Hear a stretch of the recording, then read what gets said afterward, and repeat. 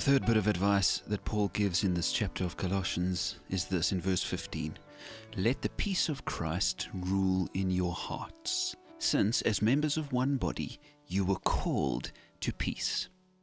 I bet if I had to ask you what your calling is, you wouldn't say, to let the peace of Christ rule my heart.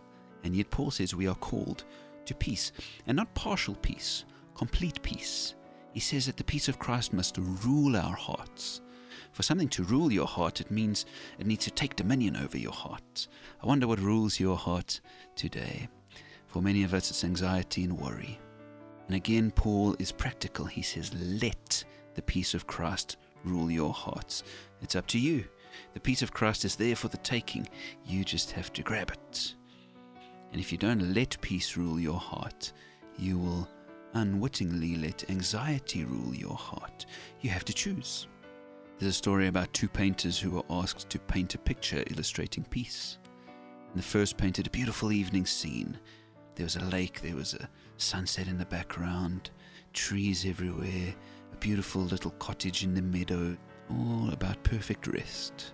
And the second painter drew a storm, a wild stormy scene, black clouds, lightning, big waterfall pouring huge volumes of water and foam everywhere. And in the middle of all of this is a small bird perched in the cleft of a huge rock, absolutely sheltered from danger, pouring out its song. That's what peace is. And the storm rages around us, and life is a storm for many of us. But even in the midst of it, Christ is our peace. Let the peace of Christ rule your heart today.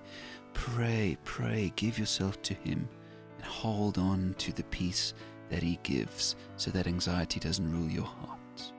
Because you, child of God, are called to peace.